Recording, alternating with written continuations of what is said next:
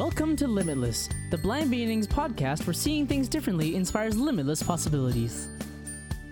This podcast is being brought to you by Blind Beginnings, an organization based in Vancouver, Canada, that supports children and youth who are blind or partially sighted, along with their families. Limitless was created in order to inform, educate, entertain, and share stories from within the blind and partially sighted community in order to show the world that the opportunities for those who are blind or partially sighted are truly limitless. And now, it is my pleasure to introduce you to your host, the Executive Director and Founder of Blind Beginnings, Sean Marcellet. Welcome back to Limitless, the Blind Beginnings podcast. I'm your host, Sean Marcellet. Thank you for joining us again this week. We have a very exciting episode. We are talking to an exchange student from Italy who is blind, who's been in Canada for a few months. Welcome, Sarah. Hi, thank you. Yeah, thanks for joining us. And I'm excited to have Keisha as my co-host today because Keisha also has done exchange program things. I don't know if it was an exchange program, but traveled to Australia.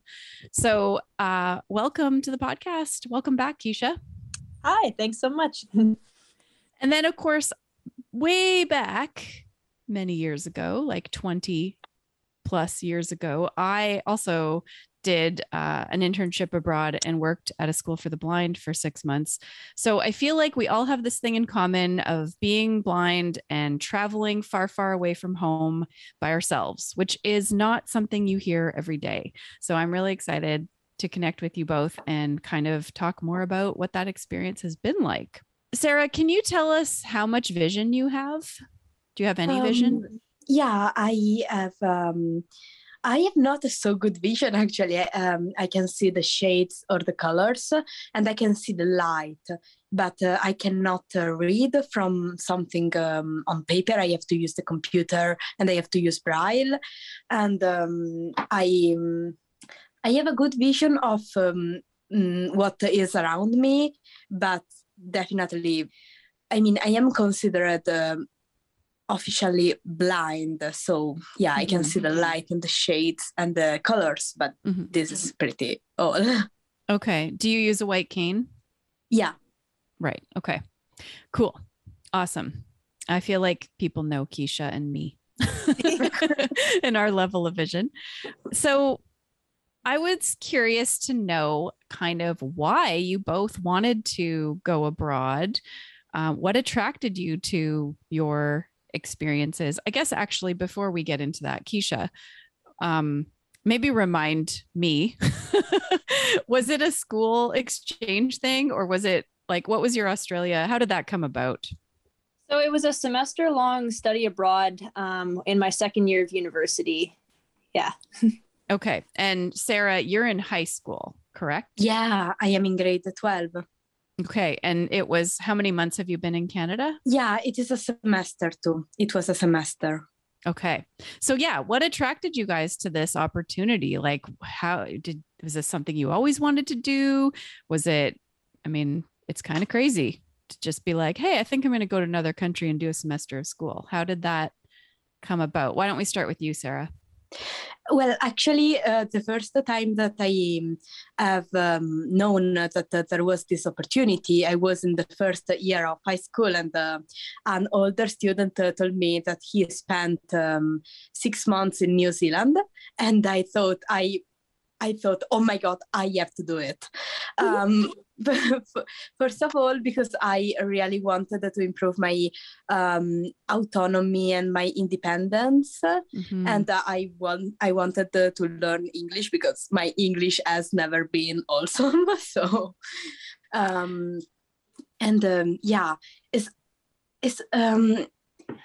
feel that to be far away from home and to feel that you have to deal with everything by yourself is something that gives a so strong feeling of freedom, maybe. And I really wanted to experience that. So cool. So first year of high school, you got the bug, the travel bug. You wanted to do this. That's very young. What about you, Keisha? How did this come to be for you? Going to Australia, like traveling abroad to Australia has been a dream of mine for a very long time. And like I kind of grew up hearing lots about it. And, I don't know, it always attracted me to go there.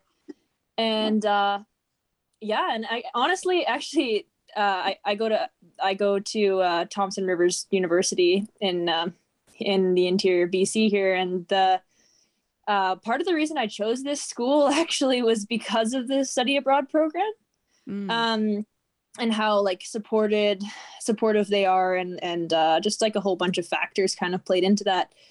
And similar to Sarah, like I wanted to explore, I wanted to push my limits to see what I was capable of, and I just thought it would be a really exciting adventure, and checking out this country that I'd always wanted to go to. It was just a big dream, it was a lot of work to get there, but it was so like worth it. So had either of you known anybody who was blind who had done anything crazy like this before you did it? I am the second young girl in my country, in Italy, that have studied abroad. I mean, the second in general in my country, and the first one was a very, very close friend of mine who spent 6 months in France. Okay, so you knew it was possible. Well, actually, no, because she is only 1 year older than me, and she has not had a super teacher or the accessible materials for her school. She was in a very bad condition respect to my condition in Canada. That is very, very good, actually. Oh, I mean, yeah. She went in a school that absolutely did not know how to deal with a blind student, and that did not give her all the support that she needed to study. So you had heard about her experience and that it wasn't positive, but you still signed up for this? Yeah, with a different association. Yeah, that's impressive. Okay. What about you, Keisha? Well, I mean, I knew you had done something similar. I get, yeah. Okay. Yeah, I was part of Blind Beginnings for, years and years. But I mean, I didn't know a ton. I don't think I really knew like a ton of people who had really done it. Definitely it was like trailblazing, particularly for this school that I'm attending. I didn't know of a lot of other like people with disabilities who were from this particular like school who had gone on a study abroad excursion or whatever. I'm sure that there have been, but so yeah, there was a lot of like breaking trail, like there, because with study abroad with my institution, there's kind of like a step-by-step process that they help you through. Like there's a lot of support, but there's a whole bunch of things that, as Sarah probably totally knows, and like there's a whole bunch of extra stuff we have to put in place to make sure that we can be successful when we're abroad. And of course, that's not a natural thing to address in the average study abroad step by step. So, there was definitely a lot of learning and that kind of thing. Yeah. Well, it's interesting as I'm listening to you, I'm realizing how much more complicated it would be studying versus a work internship, because for me, I had a friend who was blind who had done the program the year before me, or maybe 2 years before me. And I remember thinking, wow, he's so brave. I could never do anything like that. And then a year later, however long later, I was convinced to apply, but I was terrified. But I didn't have to worry about things like making sure I had books in alternate format, or even learning my way around a campus, because I was working at a school for the blind. The internship was set up through CNIB and the federal government. So because CNIB was involved, there were certain factors that were considered on my behalf. So, but you guys, you're just like, yeah, you're dealing with your schools who probably aren't familiar with all the things you're going to need. So was there like resistance when you applied to do this? Were there people at the schools that were worried about you or didn't think this was a good idea? Anybody told you, no, I don't think so? Well, I don't know if for the university it's the same, but to be an exchange student in the high school, you have to go through an association. And there are many different associations that give this service, right? This possibility to study abroad. I had to go through 15 different associations to find my association, the association that I came here with, that is Victoria Language and Culture. And that was the only one that gave me the opportunity to study abroad. All the others told me that I could not, that they were not able to give me assistance or accessible books or a super teacher or also an host family, because a lot of people are so scared by what they don't know. And a lot of people would not take the responsibility, I mean quotations, because it's not an actual responsibility to have a blind student in their house. So yes, wow, 15. Wow, 15, yeah. Okay. What about you, Keisha? Oh, that sounds like a lot of work and like pushback. So I found that like my program was my study abroad program was pretty supportive and accepting, and the institution that I went to in Australia was also pretty like basically I was dealing with mainly the disability services at that institution and the like international like student coordinator or whatever.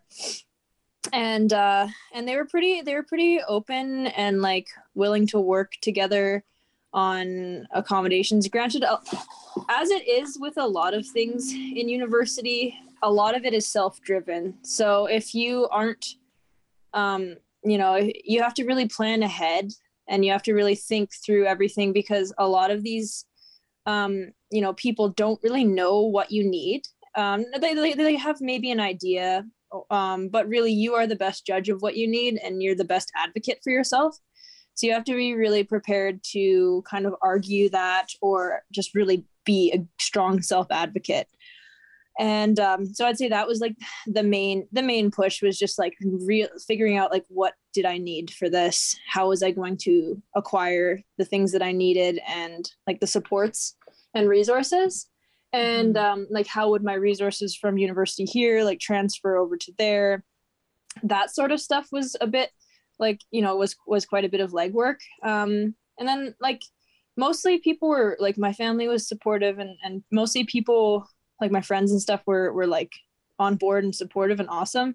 But, like you get people though, of course, who are like, oh, you're blind. Like, how are you going to do that? Like, I don't know if you should do that. Like, that seems unsafe. I don't know. Like, the usual kind of deal. But, that's just when you put your foot down, you're like, no, I'm going to do it. Like, here's how I'm going to do it. I remember my parents saying to me when I told them I was going to do this, my mom was kind of like, why?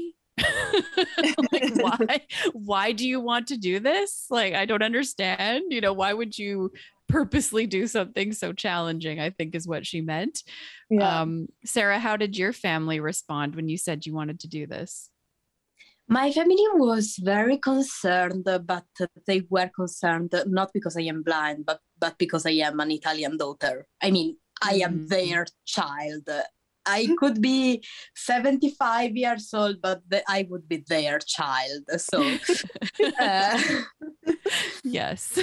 My parents didn't believe that I was going to do that until maybe the day before or the morning when they drove me to the airport. Yes, but yes. yeah, but they always supported me, and I am so grateful because they have never thought about me as a blind person. They have always taught me that I have to consider myself an able person, and then I have to deal with everything that is about my disability. But first of all, I have to do what I want to do without to think, oh my God, I am blind. I could have more problems than other people because. Right. Yeah. Yeah. It's funny you say right up until they took you to the airport. And I remember my dad at the airport saying, it's not too late to change your mind. Oh my God, my mama told that too. Yeah, she was like, you can change your mind. You can come at home with us. And I was like mid-20s. Like I wasn't in high school. I can only imagine. Keisha, was your family scared for you? You know, I think they were nervous. It was big. Like it was big. You know, Sarah, your situation, I feel like you're like, it's even braver and like big because you're going to an English speaking country and your English is amazing. But like I'm an English speaker, like that's my first language, and I went to an English speaking country. Yeah, that helps a lot. It did help a lot, but still it was big because I was going to the other side of the world. And I'd never been outside of North America, and I'd never really lived farther than an hour away from my family. So and they're supportive and they were fantastic, but I'm sure they were nervous. I know they were nervous. They were, you know, like, I remember them being like, well, you know, what if this happens or what if this happens, you know, like kind of hashing out like situations. And I was like, well, this is, you know, how I would react to this and et cetera, et cetera. And, you know, I still can, you know, the beautiful thing about technology is we'll still be in touch, and I'll make sure to update you and everything. But yeah, I definitely like am grateful for their support. It was, yeah. About the language, I mean, my host father is Australian, and I can say that the Australian accent is scaring. So I can understand. I mean, that's true. Actually, maybe it was a different language. That's funny. In England too, like depending on which region of the UK you're from, everyone sounds a little bit different, and some accents were harder to understand than others. But yes, I mean, it's still English though, right? Like, yeah. And I was in this country town called Wagga Wagga in New South Wales, and it's like, it's so funny because a lot of people go to Australia to be close to the ocean. I happened to choose a campus that was actually nowhere near the ocean. And it is deep, like kind of very much country, like kind of sort of Australia. Like it was a bigger country town, but it was still country. And definitely there was, you know, people from, you know, quite in the country who had thicker accents but eventually I stopped hearing the accent. It's kind of funny. Yeah. So when you were kind of considering this, what sort of things were you both worried about? I remember I was really worried about how I would eat, like such a basic thing, but how am I going to get groceries? Like, will I know where the grocery store is? How will I get assistance to get what I need? How will I get from the grocery store back to my home? Like all these things, that was a really big concern for me. But what kind of concerns did you guys have? I am a very impulsive person, so I didn't have so many concernations. But when I came here, I started to have concernations. One of my biggest challenges has been to maybe make friends, because I mean, just to be in a big group of people and maybe to not be able to do what everybody is doing. Or for example, to have to meet a group of people somewhere and to not see them, to not see where they are, and to know that they don't know you so well to understand what you need. Yeah. So the social aspect has been a very big deal for me, a very big problem for me. But then I started to be more confident. But this is for sure something that I had to fight with. Mm-hmm. I also feel like it's brave, like traveling during the pandemic too. Like, did that throw extra challenges in? Oh yeah, I in this moment I cannot leave Canada because of the pandemic. Oh no. I have had the COVID 2 weeks ago, and my association is scared that if I would do a test in this moment, I would result positive. So my flight has been changed, has been deleted because of this situation. Oh. And yeah, for sure, COVID has been a big problem, but yeah. It is what it is, because I wanted to do this experience now. So That's great. I'm glad you were able to still do it. I was just thinking about this before we started this. I can remember specifically like one night just laying in bed and thinking, oh my gosh, like how am I gonna figure out orientation and mobility? Like just the whole thing, like of my area, and like who do I even go to for O&M instruction, and like how am I gonna like figure out my campus? And I don't know. Also, I was a Canadian, being all scared and thinking, what if I accidentally step on a snake or something? Oh yeah, I'd totally be scared of that. oh my God. Yeah, what if I encounter like a spider? I don't know. And I just don't see it, and then I sit on it or something. I don't know. But anyway, for sure, this must be a very important problem, actually. Oh my God. Yeah. So I remember thinking like, oh, how is this gonna work? Like, particularly with the O&M. Like, I the venomous creatures thing was less on the brain, but also because it like, as we know, like with cities, big cities, it's typically easier to get around because transit is typically pretty good in like bigger city settings. But I was going to be going to this town, and our campus was kind of out in the countryside, and it was quite spread out, and it's not a huge population of students, but a big spreading campus, like sprawling, and lots of like agricultural students and classes, and so and I remember just thinking like, okay, this is gonna, like, I'm gonna really need to work on making sure I have these things in place before I travel, and like, really trying to track down these resources and stuff like that. Yeah, I remember. I mean, I got picked up at the airport and driven to the school, but then it was a Friday afternoon and everybody left and I didn't know anything.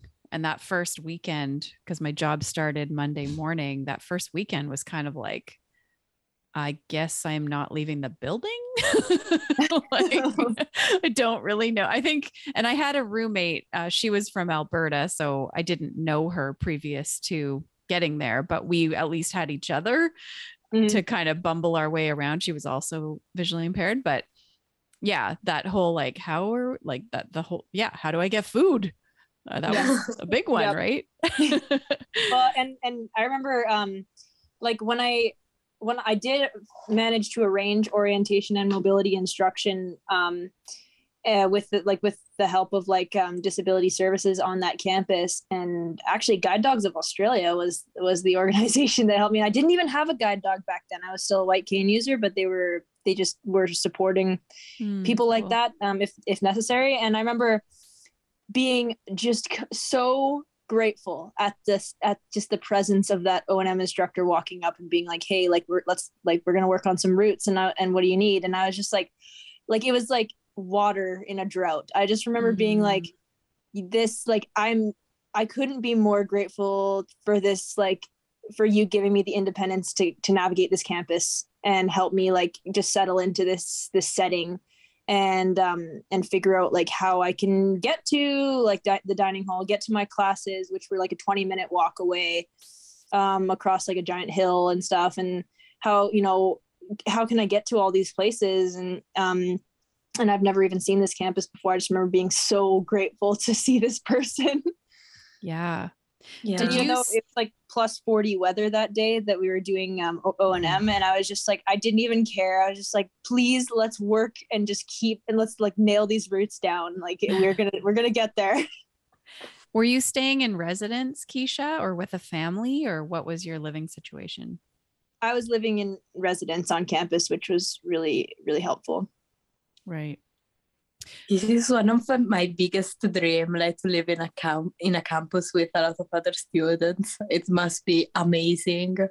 Yeah, it's a great way to make friends as well, and just like network. Yeah. So now that you're coming to the end of your time here, Sarah and Keisha, when you reflect back, what was the hardest part? So like there's all the things you worried about, but what was the most challenging? I guess you mentioned the socializing, Sarah. Yeah. Was it mobility for you, Keisha, or was it something else? I mean, there was a lot of things like that. Yeah, like O&M was definitely challenging, but I kind of expected it to be. Like it was it's just kind of part and parcel of the whole thing when you're visually impaired in a new setting. I think, I don't know. Yeah, I think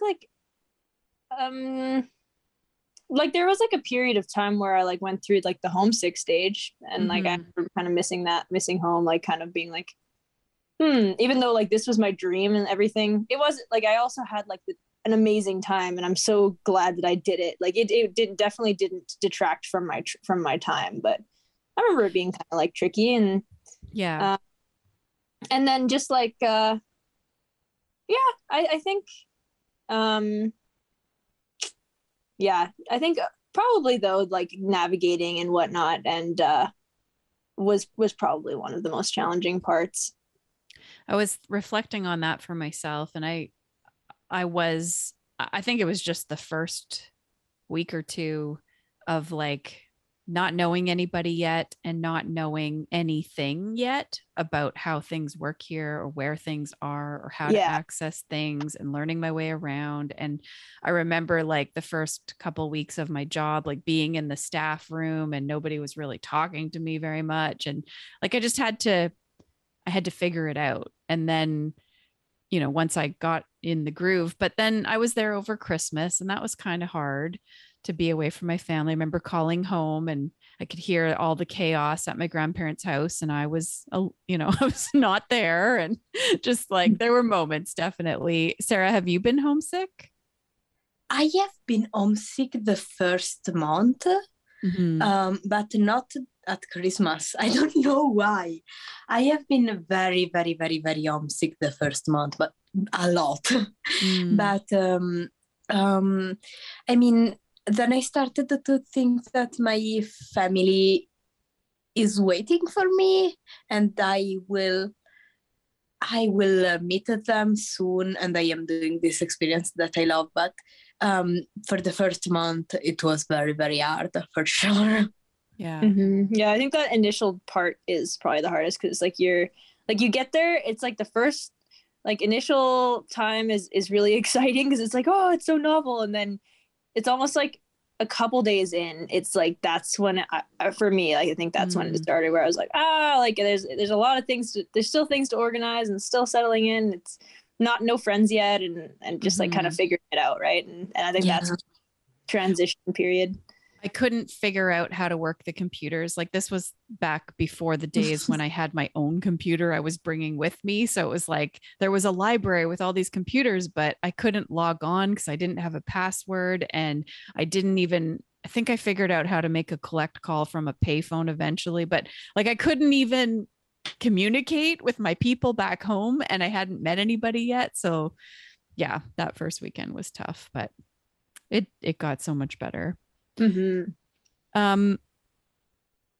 So did you notice a difference in how people who are blind or partially sighted are treated in, you know, where you in your visiting country from your home country? Did you notice a difference? Well, yes and no. People always look at me as people look at me as an alien. I don't know. As an alien? Like okay. Something that they don't know and they are scared from. Or something that is amazing, so new, so different. But yeah, definitely at the first moment, people are pretty strange. And this is international, I think. Okay. I actually did not note the different behavior between Italian people or Canadian people to deal with me, to speak with me or interact with me. But it's the first moment, right? It's maybe the first week or two, and then they start to understand that you are a human being and that you are not a strange type of animal that they have to study. So yes. Yeah, I didn't note the particular differences. How about you, Keisha?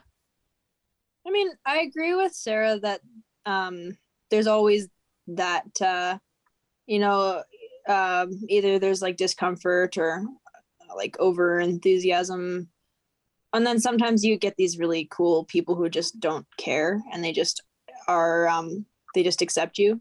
And I'm such a breath of fresh air. But I think that basically the way visually impaired and blind people are viewed in Australia is the same pretty much to here. We share a lot of similarities. I think that the resources in Australia for visually impaired people seem to be pretty good, seem to be pretty like strong. They have like pretty supportive organizations from what I could tell, like Vision Australia and Guide Dogs of Australia and other, I don't even know. I didn't even tap into as far as I probably could have. But and being not an international like non-citizen, like there's a little bit less that you can tap into. But still, like I was grateful for the support from those organizations. Yeah. I mean, for me, I was at a school for the blind again, so it's like it was pretty. I didn't really have to adjust, and I didn't even really get a sense of how the British folks would respond to blindness because I was immersed in it.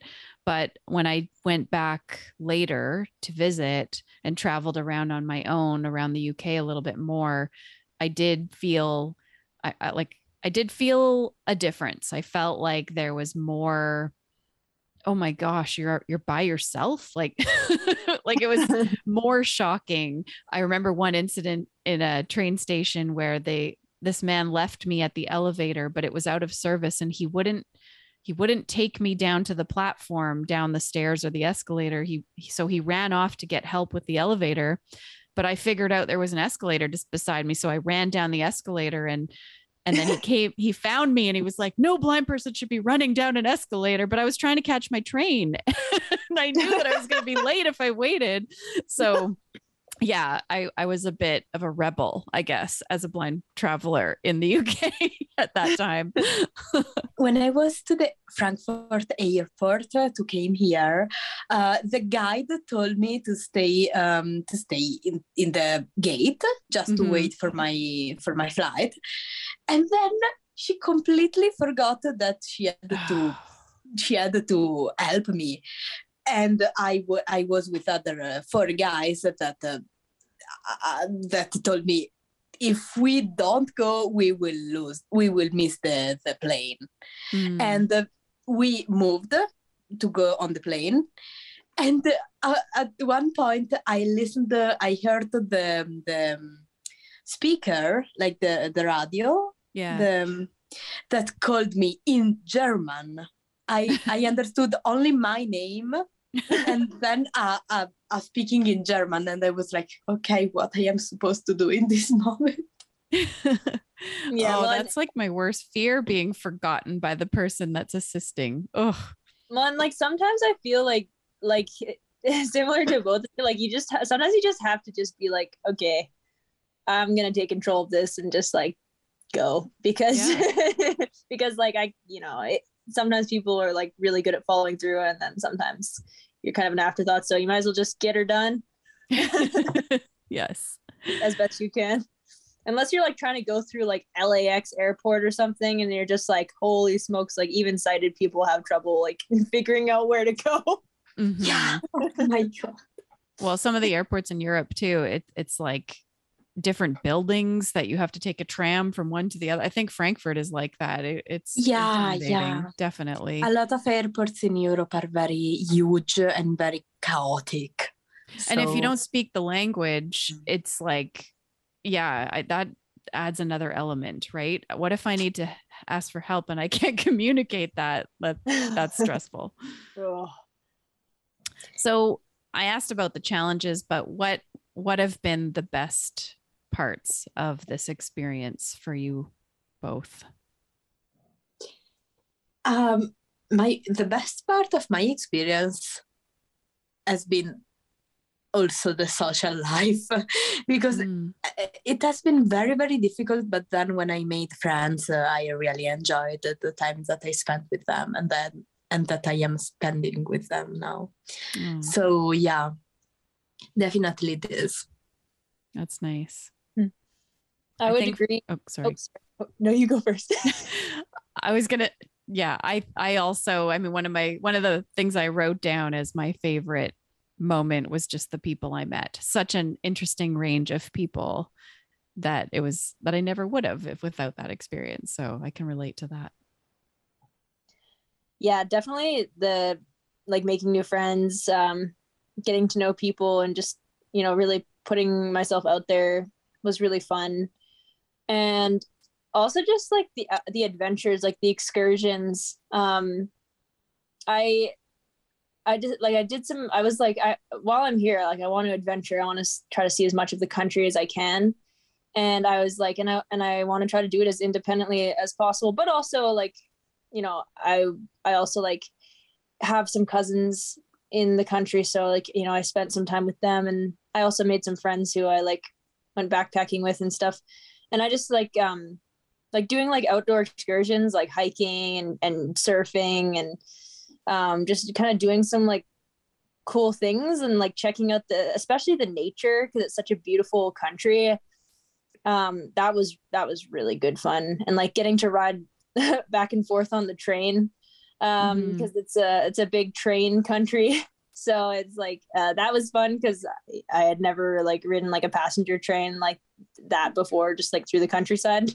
And you don't have trains in Canada. This is crazy. We have some trains, we have trains, but they're not really the common method of transport from like one city to another or anything like that. So yeah, nothing like Europe, definitely, or Australia, it sounds like. But yeah, I also took advantage and traveled, and I loved how much smaller the UK was compared to Canada. So every Saturday we would go to a different part of the country, and I actually visited a ton of cathedrals, because that was every town seemed to have one. It was kind of like the touristy thing to do. In Europe, every town has a church or a cathedral. You can be sure of that. Yeah, everywhere, churches or cathedrals everywhere. Yeah, I would buy little replicas of the cathedral, because I couldn't see what it like. I wanted to kind of touch and feel what it looked like where I was visiting, and get instead of a postcard or a photo. But yeah, I saw a lot. That's actually super cool. Mm-hmm. And I actually wanted to add one more thing that I really loved while I was in Australia. I mean, honestly, I could go on and on, but I went to a couple of wildlife sanctuaries and got to like be up close with like some koalas and like some roos and like I even got to like pet a dingo. That was pretty wild. But yeah, like just being able to be up close to the wildlife like that was wild. That sounds scary to me because I'm a little bit of a chicken when it comes to animals. But I am curious, did you have any encounters with snakes or spiders or any of those vermin? So actually, when I first got like other people I'd talked to, like I told them like I was like, oh, or like Aussies I hung out with, I was like, well like what about like the snakes and the spiders? And they're like, oh man, like don't even worry, they're more scared of you than you are of them, like which is what we always tell people coming in about bears and stuff. Right. Yeah. And they're like, nah, just like tap out your shoes and like, you know, wipe out your bed and stuff like that.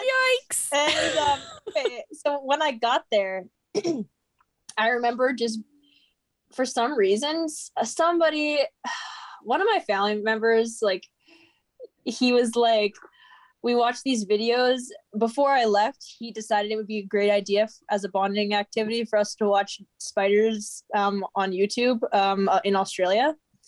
And then when I went to Australia, for some reason, I had this idea that there was just like, there could be spiders in the toilet. And, and then like somebody told me like in my dorm block, like that there'd been like a redback, which is pretty poisonous, in the toilet like a couple days ago. And they're like, but it's no big deal. And I was like, that's a big deal to me. And like, I would go in and like, I'd take my cane and I would like slap like the toilet. And like scare away the spiders, and I think they all thought I was insane. And then that behavior kind of died out, you know, within a month, because I learned that actually there really isn't as much. The venomous creatures do actually stay away pretty good. And the other thing that I was really comforted by is like, in terms of snakes, like typically they're not trying to hunt you. And vibration like drives them away. So like the sound of your feet, or like I had my cane, so that made me feel comforted, because I was like, oh, they'll feel the vibration of my cane, so they'll know like to go away. But I often wonder to this day, like I wonder if there was like snakes and stuff that I just didn't see because I didn't see. Yeah. I mean, sometimes do not see is the best. That's true. That's so true. Your toilet story reminded me of, that was one of the most challenging things of being in the UK was that how to flush the toilet is so varied. Like sometimes it's a chain hanging from the ceiling, which you wouldn't expect. So like just finding the flusher.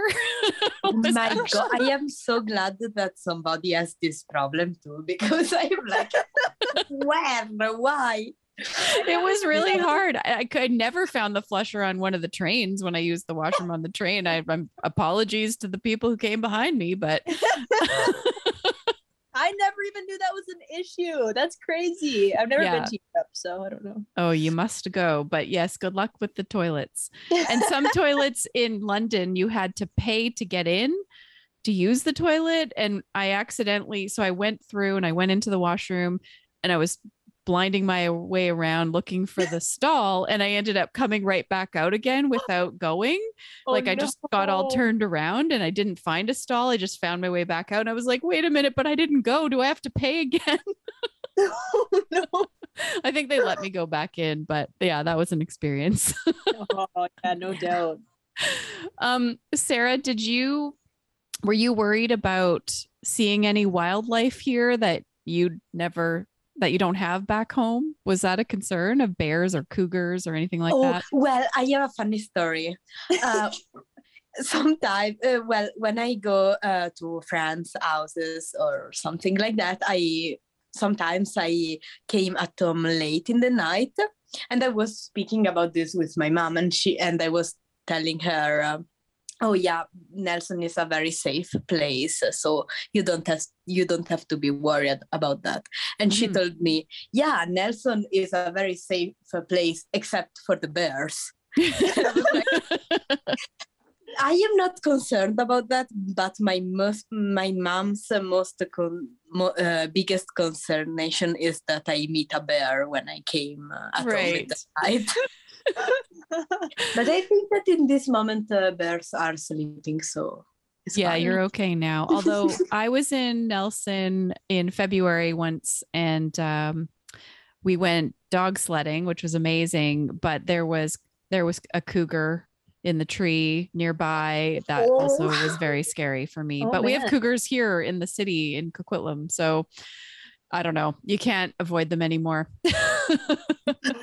I am very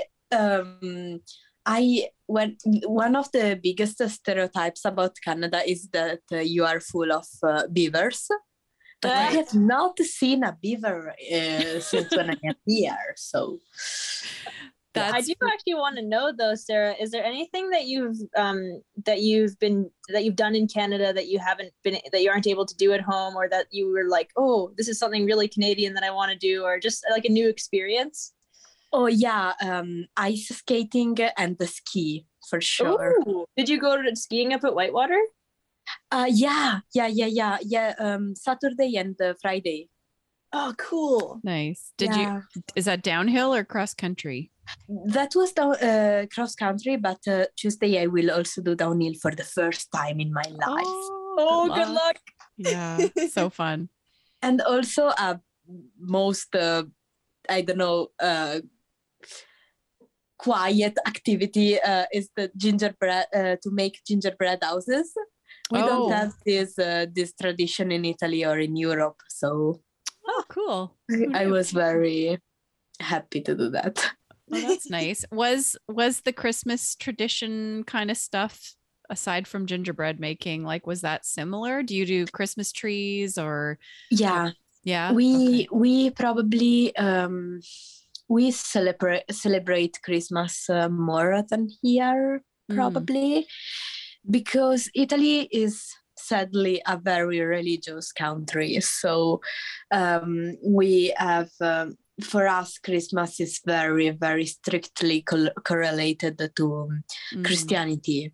Right. Well, not for my family, but in general, it is. Okay. So we celebrate it more than here, but you have fancier decorations. Like your Christmas lights are prettier than ours. Nice. Good to know.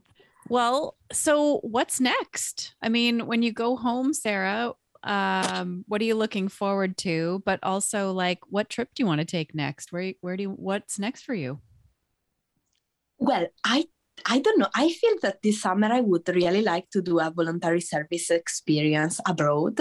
So maybe 1 month or 2. I don't know. This is a dream, but I hope to be able to do that.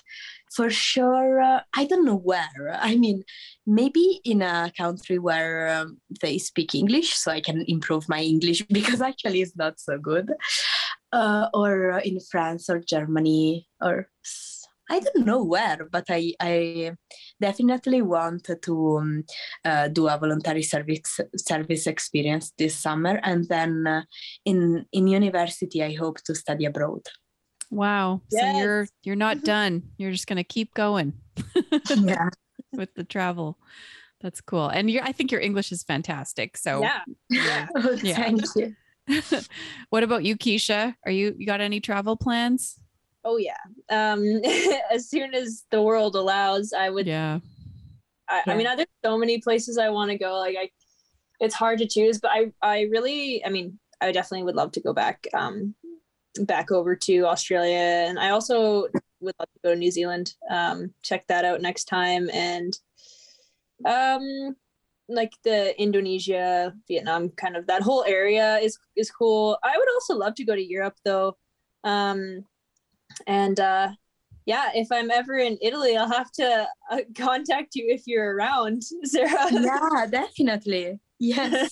Oh, me too. I have been wanting to go to Italy forever. That is absolutely on my bucket list. I love pasta. Oh my God. Yeah. Yeah. It's like my absolute favorite food. So I just think I need to go to Italy.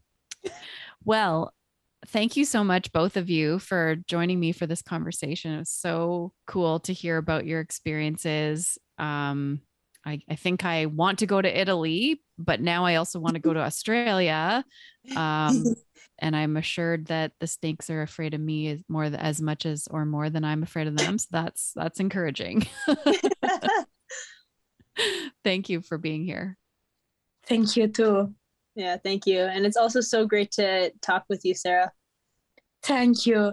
You've been listening to Limitless, the Blind Beginnings podcast. If you have a question, a comment, a future topic request, please send us an email to limitless@blindbeginnings.ca.